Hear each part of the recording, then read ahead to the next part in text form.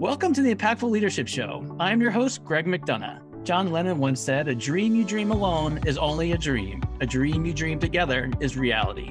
Join me as we connect dreams to reality by chatting with innovators from around Washington, D.C. Our show is proudly sponsored by the D.C. chapter of the Entrepreneurs Organization. This is the Impactful Leadership Show.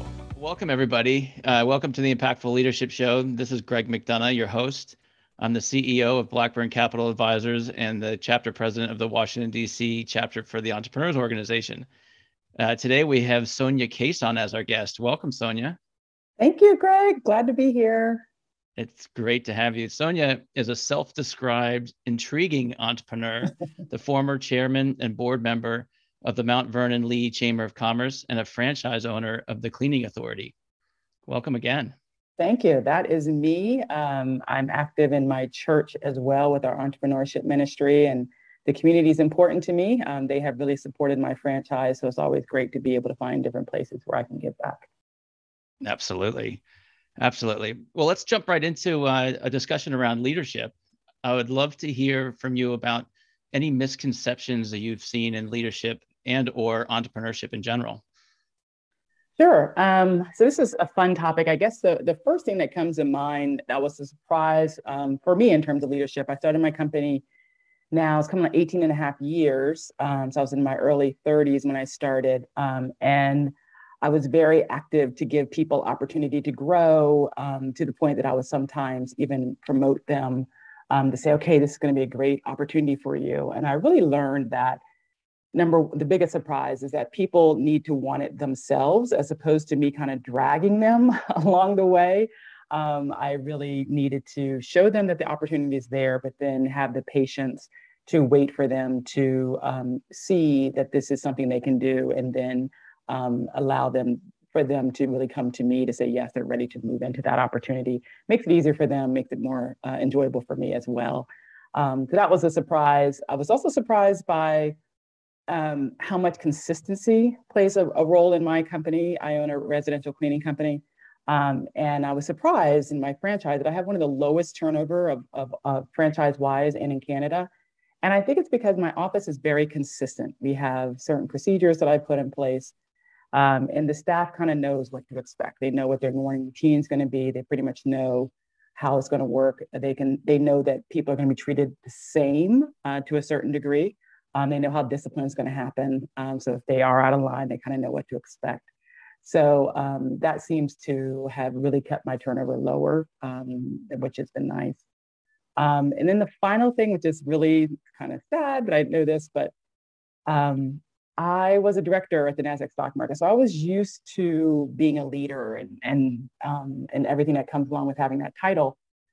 But building a business as big as I've built it, I was surprised to see how much my world has created the impact. So when I went we had a company picnic, and to look around and see all of my employees, see all of their kids, see the spouses, the cars, everything else that is kind of dependent on my company, on me, on my leadership, getting this right, I think was kind of a nice little come home to Jesus moment that I really needed to understand.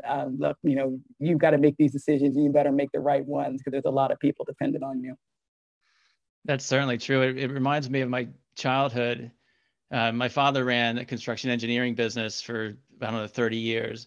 And every year they would do an annual retreat and they would go somewhere. And it wasn't just the employees, but it was their partners and their spouse and their kids. And I asked my dad, when I was in college, I said, why are you putting that much money into your retreats?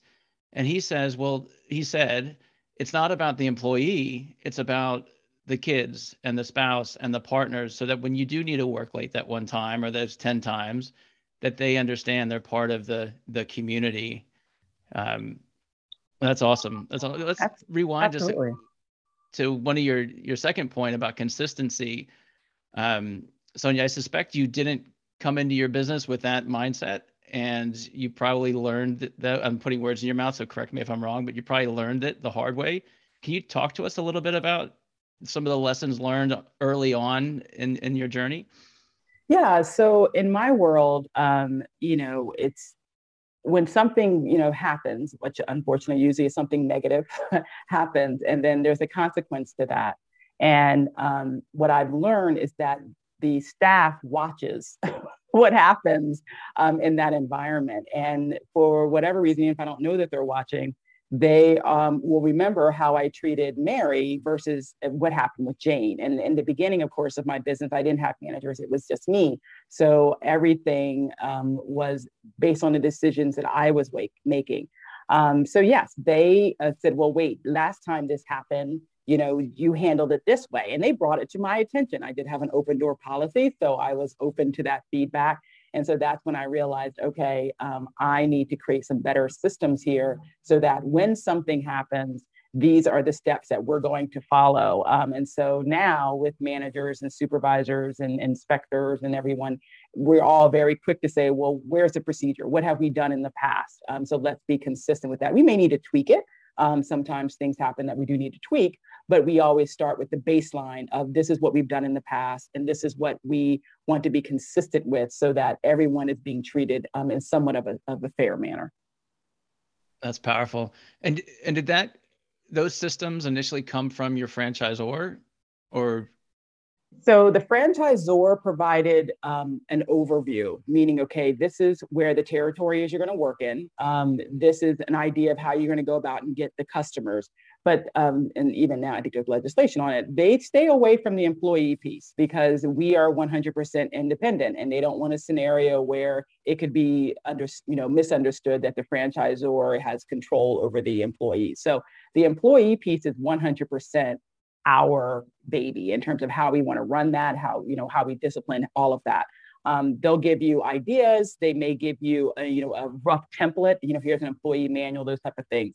But it was really between myself and my lovely employment attorney to figure out some things along the way, especially if I've made a mistake. And so then certain procedures, of course, became very quick to be adapted. Understood. Yeah, there's somehow that works out for good or for bad, right? That's right. That's right. And I'm thankful for it. I mean, because once it's done, it's done. So, the time, the money that I may spend with an employment attorney to draft something up to say, okay, this is how we handle this, it's done. So then when the next person comes, the scenario will, the name may be different, but the scenario pretty much is the same. And then I can just tweak it to that employee.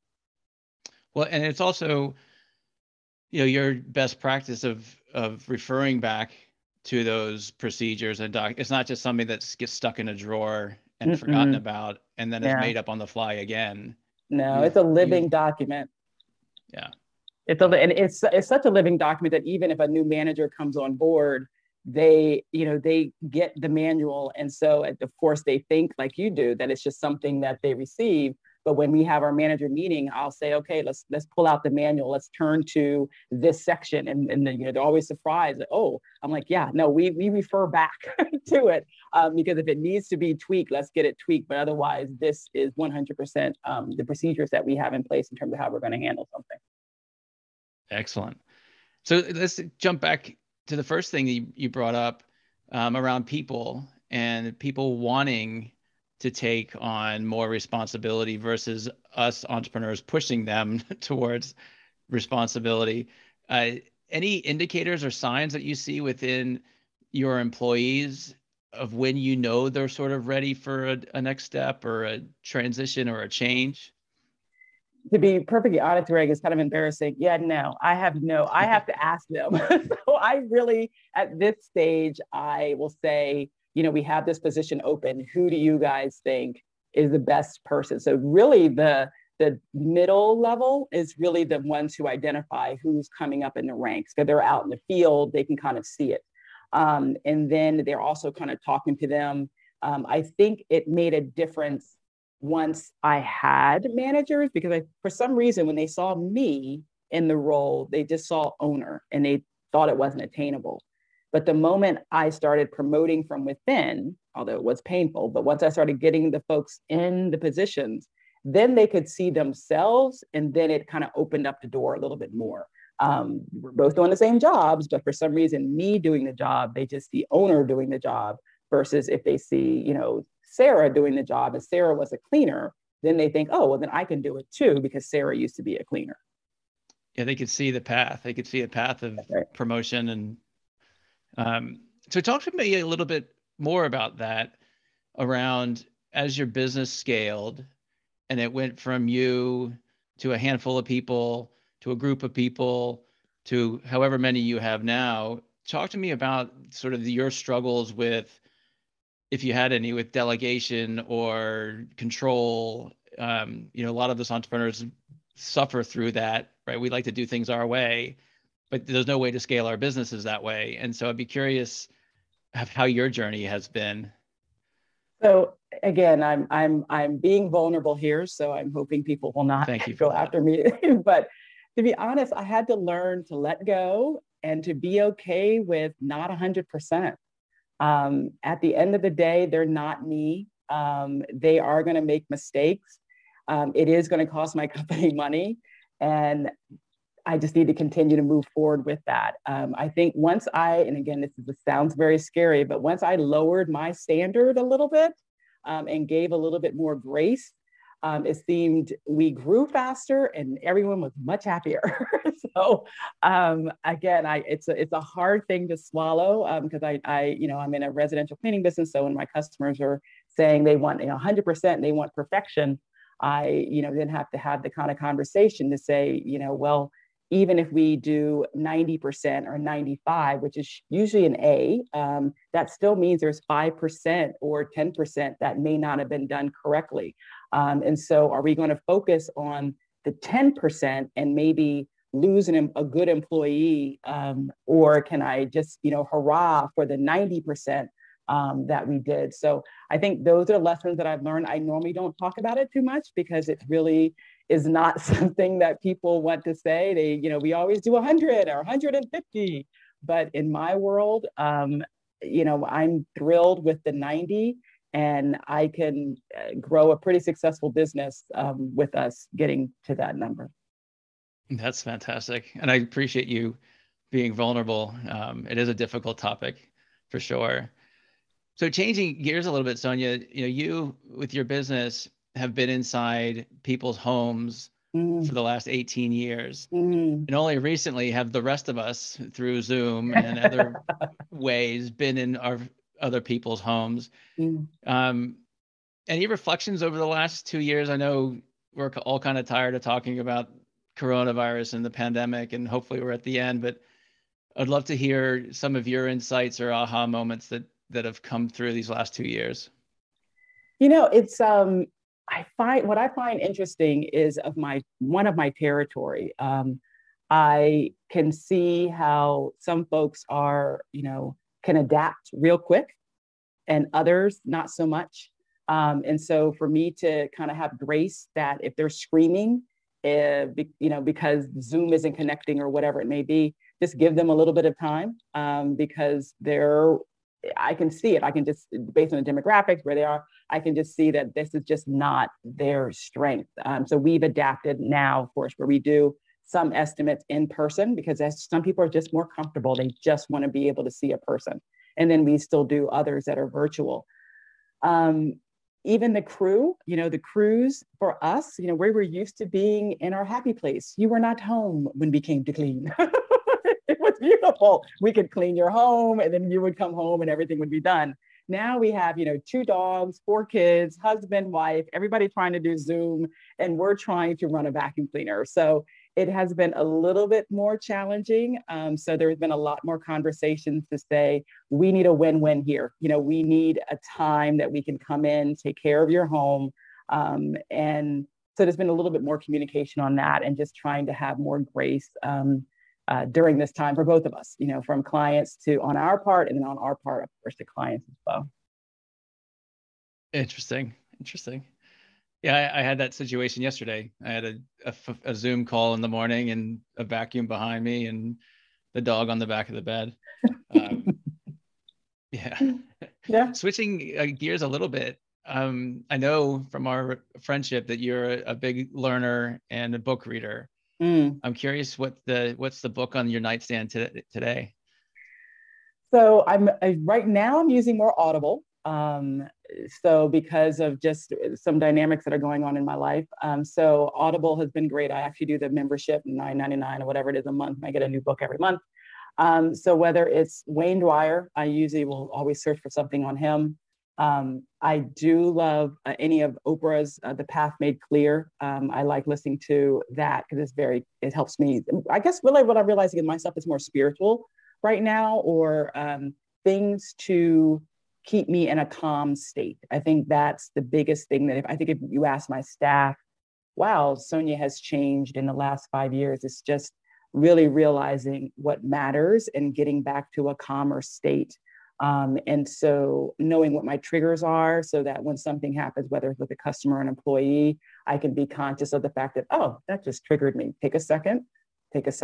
Okay, now handle it, versus handling it out of fear before, or, frustration, whatever it may be. Fantastic. Let's dig into that because I am similar in knowing triggers and understanding myself. When did that occur for you? You said 5 years. Is there a specific moment that you remember, or something that you learned, or a book that you read, or you just woke up one day and it was there you were? Yeah, I wasn't happy. I wasn't happy. I was snapping. I was frustrated. I just felt overwhelmed. And I just kind of started thinking there has to be a better way, because as I said earlier, I have so many people dependent on me, and I create the culture in my office. So, and it wasn't going to change. We are still going to make mistakes cleaning toilets. We're still going to make mistakes cleaning floors. So I have to be the one to change. I have to find a way to handle the daily challenges of running a residential cleaning company with over 800 clients and over 50 employees. So that's when I had to start doing, working on my working on my triggers, working on my issues. And do you communicate that with your team about how to best work with Sonja, or how they can best work with each other? Is this something that you also implement within your management team? We do, indirectly. So there are certain books that I encourage to be read when we first come on board, whether it's QBQ, Question Behind the Question, which is about personal accountability, Boundaries, which is another Henry Cloud book that I encourage management to read. So those help us to understand a common language amongst each other, so that instead of every problem, let me dump it on Sonja's desk, it can be a QBQ moment of, okay, well, what can I own in this situation to maybe help the environment, help it, instead of just, data dump to Sonja. Fantastic. I'm building my book list. Moving to a little bit lighter topic, over your 18 years of running this business, what's your favorite story that comes to mind? Either could be your personal journey, could be an employee, could be a client, it could be at an event, a networking thing. Anything just makes you chuckle?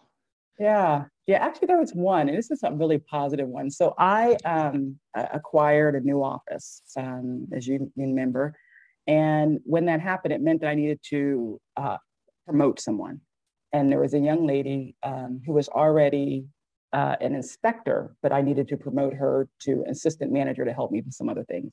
And what was nice, and a moment I'm never going to forget, is when I announced it to the entire staff that she got promoted, the entire staff applauded. And I have never seen that happen. I, haven't seen it happen since, actually. And so I just really thought that it was the right person, because it was a difficult decision, because it meant I actually had to promote somebody who had been with me longer, but just didn't have the right skill set over her. So I was really nervous about doing that. But to see the staff respond that way, I was pleased. And that was just a nice moment. And of course, she was very humble and accepting their applause. But I thought that was a nice moment. I don't think I'll ever forget that. Yeah, it's magical. Yeah. Magical. So tell us a little bit about yourself, where you're from, how you ended up at the Cleaning Authority, give our audience a little taste of Sonja's childhood to today. Oh my. So Virginia girl, pretty much. I was born in Philadelphia. My parents moved me here when I was 3. Went to undergrad at Radford, got my MBA from George Mason. And I worked here in Virginia, and I worked my way up in corporate America and worked at the NASDAQ stock market. Great job, great bosses, always had really great experience until my last boss. And I'd never had a bad boss. And then once I got her, I was like, oh, this is what everybody's talking about. And that's what got me starting to think about entrepreneurship. Nobody in my family was an entrepreneur. So I started taking classes through the Small Business Administration and learned about franchising. And I thought that would be a good route for me because I like systems, like following procedures, and it, in theory, has a higher success rate. And since I had limited capital and I didn't want to move back in with my parents, I figured this was the best way for me to go into the world of entrepreneurship. I was in my early 30s. I really felt that if it didn't work, I would just go back to working in corporate America. And, 18 and a half years later, still here. So it's just pretty cool. That's very cool. So relive that conversation with your parents when you said, Ooh, hey, ooh, I'm going to leave the ooh, NASDAQ to start a ooh. franchise. Yeah, not even just that. I'm leaving, and again, I'm an African American woman who parents worked very hard, of course, to get her through college because I really wasn't that great of a student, but nonetheless, I got through. And so they're pleased. I got the MBA. That got the perfect corporate job, flying all over the world to Singapore and to Poland and all sorts of places that NASDAQ sent me. So when I did have the conversation, not only am I going to quit corporate America, but I'm going to clean toilets for a living. Yeah, it didn't go that well. Um, but the irony, the blessing was there was something called Discovery Day in franchising. I think the name is different now. But they went with me to see the franchise. And when they saw the other people in the room, that's when they pretty much got on board because they realized, well, Sonja's in a better, she can do this, and they could see that. And I think that's when they got it. And so it really did take them going to Discovery Day, seeing the other owners who were, going to do this. And so then they were on board. They were, of course, nervous and very prayerful, but they were on board. What a journey. That's great.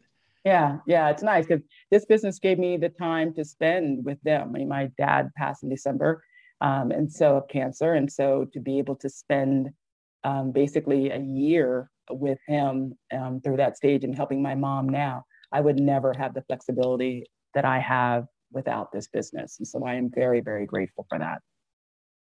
That is one of the powerful opportunities of entrepreneurship, is being able Yes, to manage time.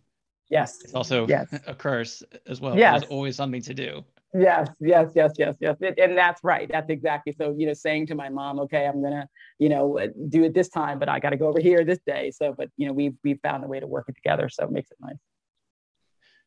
So continuing on that and looking forward, what's exciting for you over the next 5 years? Well, I don't know.